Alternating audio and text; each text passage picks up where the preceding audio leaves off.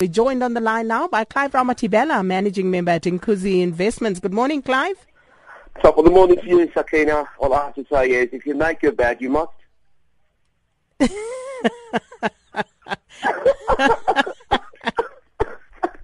all I have to say. You know what, that. Clive? It's a good thing that you and I are talking economics right now.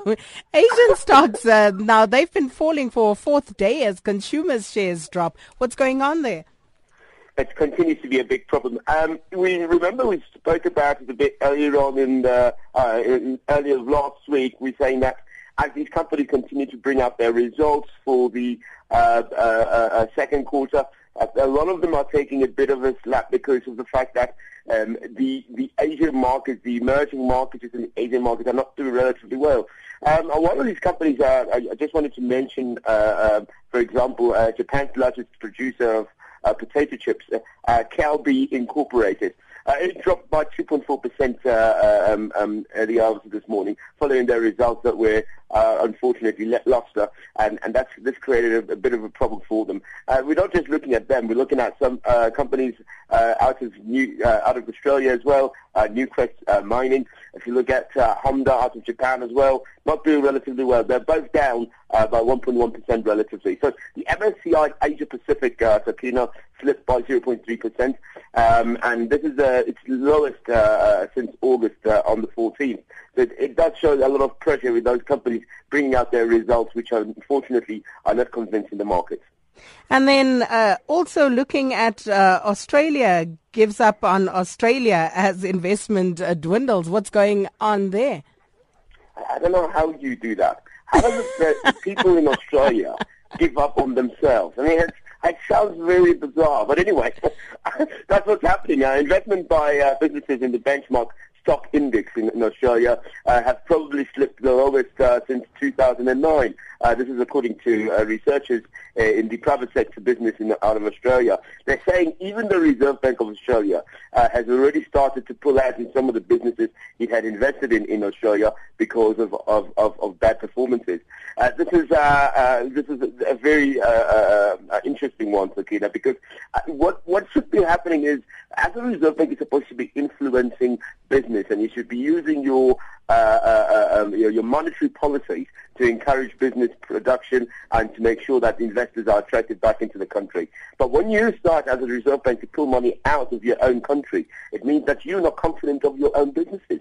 And this creates a bit of a problem, because then how do you expect to have FDI, remember, foreign direct investment, if the country itself does not believe in itself? So it's not about what your country can do for you, but it's what you can do for your country. And I believe you want to talk to us about the price of milk and how it could affect our lifestyles. Yeah, you know what the problem is that we don't actually know the cost of milk. Do you know what a litre of milk costs, Sakina? Just to put you on the spot. I have no idea. Absolutely. See, it becomes a problem. And we're not just talking about just milk. All these dairy products are becoming more and more expensive. And there's two reasons why I want to express to the listeners why milk and cheese and all these lovely things that we love, all these dairy products that we love are becoming more and more expensive.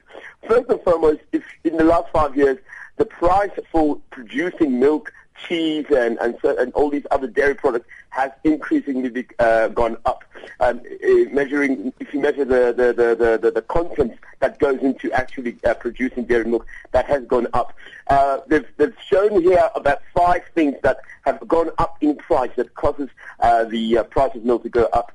Steam production, for example, coal production. This is for cooling specific areas of producing chilled water.